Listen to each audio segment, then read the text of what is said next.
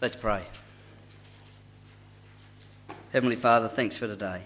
Lord, thank you that we can come here and we can sing and praise and worship you. Lord, thank you that we can open your word together. Father, help us to open our hearts and our minds to what you have to say to us today. Lord, help me to be clear in what I'm saying. In Jesus' name, amen. My grandfather had a bad heart. He had a bad heart for a long time. He used to drink lots. He was more or less an alcoholic. He used to smoke lots as well. And as a result, he had emphysema. He never did any exercise or physical activity once he retired from work. He just sat in front of the television most of the day. And he often had heart turns, as they used to say. And I remember visiting him in hospital lots of times when we were kids. We had a large extended family, and Christmas time was always great fun, with dozens of aunties and uncles and cousins getting together and playing backyard cricket and sitting around eating and drinking and telling stories. But I remember one particular Christmas when I was a young teenager that wasn't much fun at all. Pop had been unwell on and off for quite a while, and then all of a sudden, late on Christmas Day, he had a heart attack. As you can imagine, this caused great concern and panic for my nana and all of the aunties and uncles. Not that it hadn't happened before, but it was pretty jolly scary all the same. Fortunately, one of my aunties had been a nurse, and she could administer first aid while help was sent for. And the ambulance came and took Pop off to hospital, and we were all left sitting around in a very sombre mood, talking in very subdued tones, just wondering just what would happen to our poor old Pop. It was a very unsettling time for a young lad who had seen plenty of sickness and death on the dairy farm, but when it came to involve a real person that I cared about, I can tell you I was suffering a great deal of anxiety and uncertainty. Well, my Pop survived that episode, but he continued to have heart problems for the rest of his life. Now these days, knowing my Pop's medical history and his lifestyle, this episode really shouldn't have been surprising. And the statistics tell us that not much has changed in the last 30 years or so. Did you know that heart disease kills more Australians than any other disease group? In fact, 50,294 deaths in 2002, or 38% of all deaths. That's more than 1 in 3 Australians. So just have a look at the two people sitting either side of you. All right, have a good look. You need to realise that 1 out of the 3 of you is likely to die from heart disease. Think about it. It's sobering stuff, isn't it? And that's not all. Around 3.67 million Australians are affected by heart disease. 1.1 million Australians are disabled by long-term heart disease. The prevalence of heart disease has increased by 18.2% over the last decade. The total burden of heart disease is expected to increase over the coming decades due to the growing number of elderly Australians among whom these diseases are most prevalent. Heart disease is Australia's biggest health problem. Despite improvements over the last few decades, the health and economic burden of cardiovascular disease exceeds that of any other disease. So what does all that tell us? Australians have bad hearts. But we're not the only nation of people known for having bad hearts. We're at point 1 on your outline. Over the last 6 weeks, we've heard about the nation of Israel and the hard hearts that the Israelite people had. In fact, the whole history of God's people is characterised by episodes of hardening of hearts towards God and toward each other. We've heard God tell us through his prophet Ezekiel. And Ezekiel continually tells us about the detestable things that Israel has been doing as they turned their hearts against God. They've ignored him for the sake of worshipping other gods. They have ceased following all of the laws and commands that God had given them to set them apart from others, the specific things that made them God's people. In Ezekiel chapter 5, verse 5, we read, "This is what the sovereign Lord says. This is Jerusalem, which I have set in the centre of nations with countries all around her. Yet in her wickedness she has rebelled against all my laws and decrees more than the nations and countries around her. She has rejected my laws and has not followed my decrees." Israel has a crook heart. The nation is sick. It is worshipping false gods. It is doing detestable things. It is ignoring the God who has given them everything he promised in the land of their own. Now, coronary heart disease is caused by the slow build-up over many years of fatty, cholesterol-containing deposits in the inner wall of one or more of the heart's arteries. Just think about it. All this gooey gunge stuck to the insides of your arteries. Sounds pretty rank and disgusting, doesn't it? Detestable even. Well, if the coronary arteries become too clogged, the flow of blood is reduced and the heart may not be able to meet the demands placed on it to pump harder when doing exercise or under stress. This is known as coronary heart disease and can lead to a heart attack, just like my pop.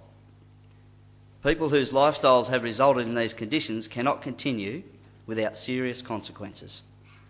And God couldn't let Israel's behaviour continue either without serious consequences. God is a just God and couldn't allow this hard-hearted disobedience to go on forever.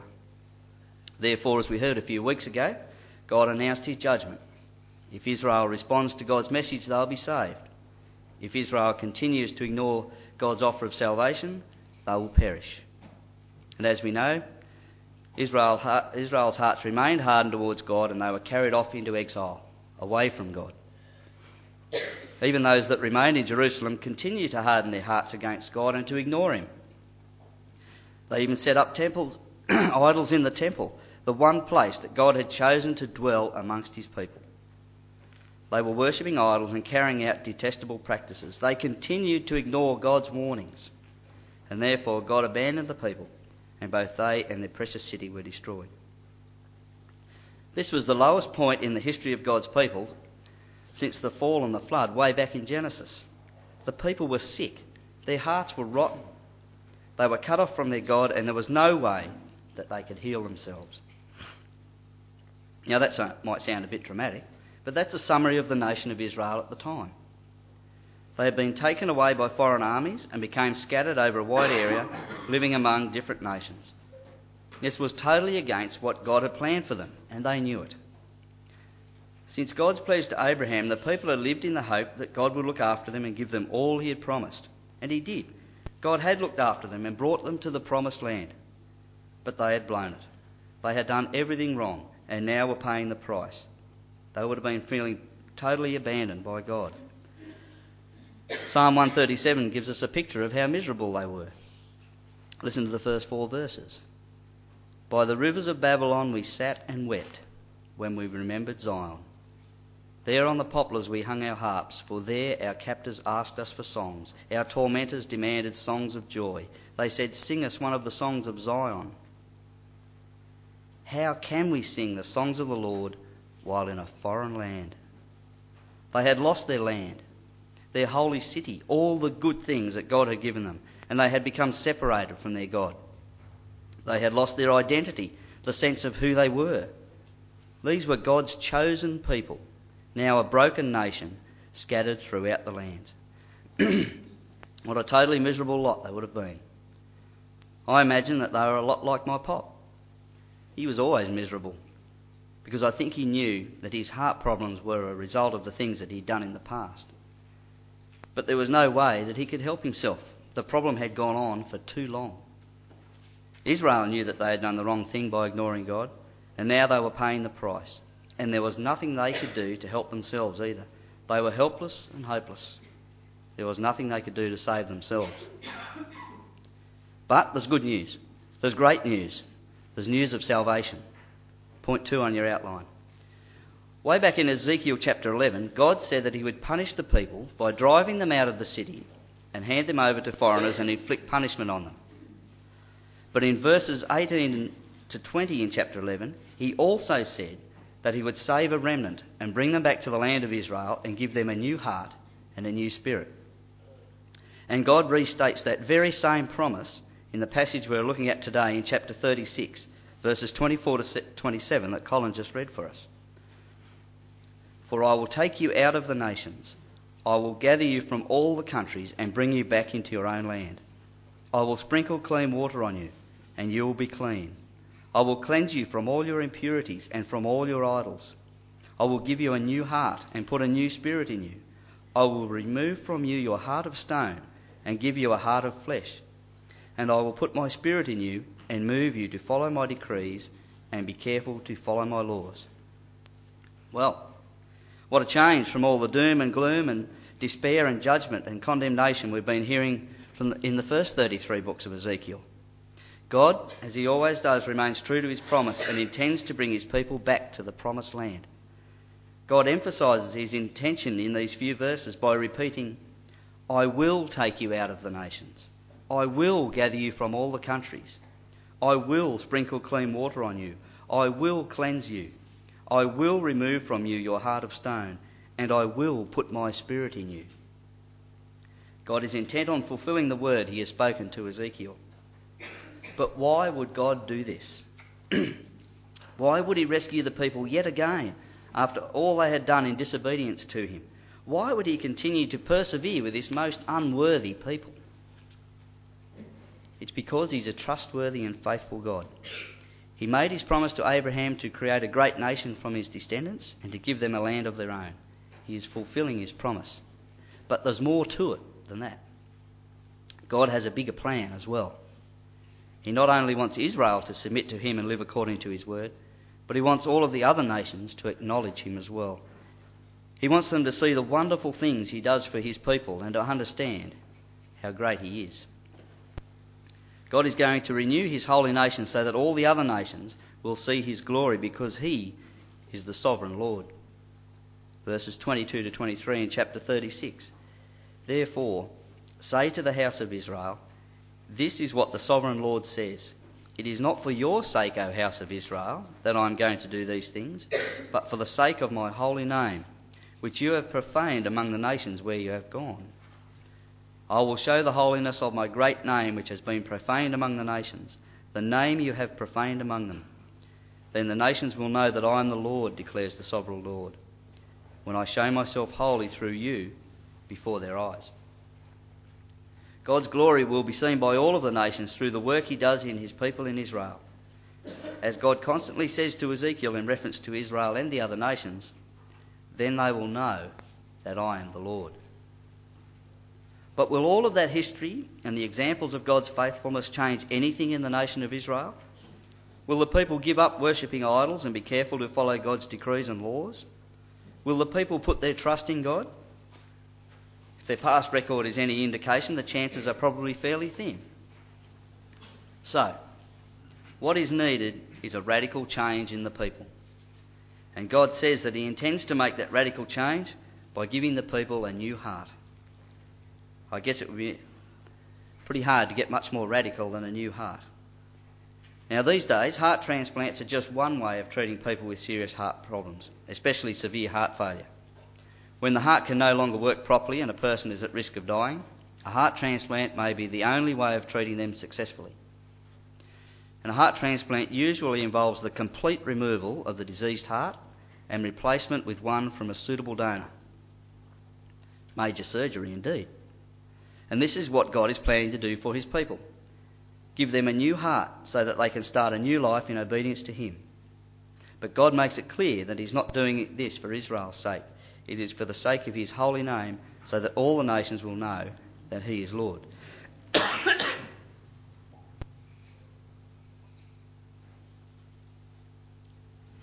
But a new heart is not all that God is going to give to his people. God also says that he will put a new spirit in them as well. We're up to point 3 on your outline. Most of us are familiar with the story of them old dry bones, or at least a few lines from the song anyway. Well, let me read you a bit of the story from chapter 37 that we heard earlier on. God has taken Ezekiel to a valley full of dry bones, and he says in verse 3, he asked me, Son of man, can these bones live? I said, O sovereign Lord, you alone know. Now, Ezekiel's response to God shows their intimate relationship. It shows that Ezekiel understands that only God could do such an amazing thing as to bring these old dry bones back to life. Verse 4, then he said to me, prophesy to these bones and say to them, dry bones, hear the word of the Lord. This is what the sovereign Lord says to these bones. I will make breath enter you, and you will come to life. I will attach tendons to you, and make flesh come upon you, and cover you with skin. I will put breath in you, and you will come to life. Then you will know that I am the Lord. Again, we see Ezekiel's obedience to the power and sovereignty of God as he does what God has commanded him to do. Verse 7. So I prophesied as I was commanded, and as I was prophesying there was a noise, a rattling sound, and the bones came together, bone to bone. I looked, and tendons and flesh appeared on them, and skin covered them, but there was no breath in them. Imagine that. All of a sudden, a valley full of dry bones becomes a valley full of people, but not quite. They had bones and tendons and flesh, but there was still no breath in them. They were people, but they weren't yet alive. Now, I've discovered that in the Hebrew language, breath, spirit and wind are actually the same word. Breath, spirit and wind are the same thing, which helps us to make sense of Ezekiel's prophecy. Because at this point, the bones had been renewed into bodies, but the people had not come completely back to life because they had not received the new spirit. So we read on in verse 9. Then he said to me, prophesy to the breath, prophesy, son of man, and say to it, this is what the sovereign Lord says. Come from the four winds, O breath, and breathe into these slain, that they may live. So I prophesied as he commanded me, and breath entered them. They came to life and stood up on their feet, a vast army. Then he said to me, Son of man, these bones are the whole house of Israel. They say, our bones are dried up, and our hope is gone. We are cut off.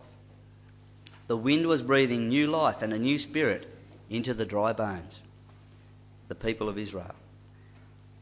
As we were discussing earlier on, the people of Israel were separated from their land, from their holy city, and from their God. They were hopeless. They had basically shriveled up and died. But God says in verse 14, I will put my spirit in you and you will live. I will settle you in your own land. Then you will know that I, the Lord, have spoken and have done it, declares the Lord. Now, I don't know whether this story is an example of biblical imagery and illustration, or whether it's a real account of an actual event. But we get the picture of what God intends to do and the message he gives to Ezekiel. We see God's sovereignty and power and saving grace at work once more. He shows Ezekiel how he will give the people new life, new breath, a new spirit. Imagine what amazingly good news this would have been for Israel. After all they had been through, judged, condemned and exiled, their faithful God was going to save them once again. But not only that, he was going to totally renew them. He was going to give them a new heart and a new spirit. He was going to give them a new life. And as God told Ezekiel, he would do all this for the sake of his holy name, for his glory, so that the nations will know that he is the Lord, so that they would see how great he was. So God is going to save his people and bring them back to him by giving them a new heart and a new spirit, a new life. Not only were they going to have the heart transplant, to get a new heart, a heart of flesh, but a new spirit as well. And when we get to the New Testament, we find that this heart transplant is the only way that we can come back to God. God offers us new life if we come back to him through his Son, Jesus Christ. Let's look at the example of Nicodemus in the New Testament book of John. Go to point 4 on your outline. Now we know that Nicodemus was a Pharisee and one of Israel's teachers. So he would have known the teachings of the Jewish law really well. But when Jesus began his ministry with miraculous signs and radical teaching, poor old Nicodemus didn't quite understand. Let me read to you from John chapter 3, verses 3 to 5, where Nicodemus is talking with Jesus. Nicodemus has just acknowledged that Jesus himself has come from God. In verse 3, in reply, Jesus declared, I tell you the truth. No one can see the kingdom of God unless he is born again. How can a man be born when he is old? Nicodemus asked. Surely he cannot enter a second time into his mother's womb to be born. Jesus answered, I tell you the truth. No one can enter the kingdom of God unless he is born of water and the Spirit. Jesus is trying to explain to Nicodemus some important truths that he was struggling to come to grips with. Born again? Born of water and spirit? Perhaps it was a bit hard to understand. But why should Nicodemus be so surprised? Remember that way back in Ezekiel chapter 36 that we're looking at today, God told the Israelites in exile that he was going to give them a new life. He was going to sprinkle clean water on them and make them clean. He was going to give them a new heart and put a new spirit in them. And we know that God's people did return to Israel, and they rebuilt the holy city and repopulated the promised land. God fulfilled his promise of salvation for his people. But what we now read in the New Testament is the promise of salvation for you and I as we live on this side of the cross. What we see is God's plan of salvation for us to come back to him through his Son Jesus. Because we read in verse 16 of John chapter 3, "For God so loved the world that he gave his one and only Son, that whoever believes in him shall not perish, but shall have eternal life." Those who believe in Jesus will not perish but will have eternal life, will be born again into a new life by having their sins washed away by Jesus' blood. Their hearts will be made clean and the Holy Spirit will dwell in them. Now that sounds like a radical concept even in today's technologically advanced society. Did you know that since 1968 at St Vincent's Hospital in Sydney, over 1,000 patients have received a new heart, a new set of lungs, or both, and in the process gained a new life? True. They really do some amazing stuff down there at St Vincent's and are internationally recognised as a leader in heart-lung transplants. The hospital has the highest post-transplant survival rate in the world, in fact. Did you also know that St Vincent's carried out Australia's first bilateral double lung transplant? The first heart-lung transplant and the first full implantation of a mechanical heart. Pretty impressive, eh? But that's not all. They also carried out other specialised procedures, including diagnostic testing, coronary artery intervention, cardiac surgery, and cardiac rehabilitation, to name a few. It's all very impressive indeed. Now let me tell you, if you're sitting here today and you haven't asked God to forgive you for your sins and your continued rejection of him, and that if you haven't accepted Jesus as your saviour, then your heart is in bad shape and needs radical treatment. But let me also tell you that St Vincent's Hospital won't be able to help you. St Vincent's Hospital, with all of the marvellous technology at its fingertips, may be able to extend your life on earth for a short while, but the highly trained and skilled medical staff can't save you from God's judgment. The only way that your relationship with God can be restored is through his Son, Jesus Christ. That's what God wants you to do. He wants it so much that he was willing to allow his Son to die on the cross so that you could be saved. I remember bringing my pop up to Sydney, to one of the Sydney hospitals at one time, to have some tests and things done to his heart. Pop never had a heart transplant. He just struggled on with constant illness and ongoing treatment. But even if he could have had a heart transplant, it wouldn't have helped him get back right with God. What he really needed was to have his heart renewed by Jesus.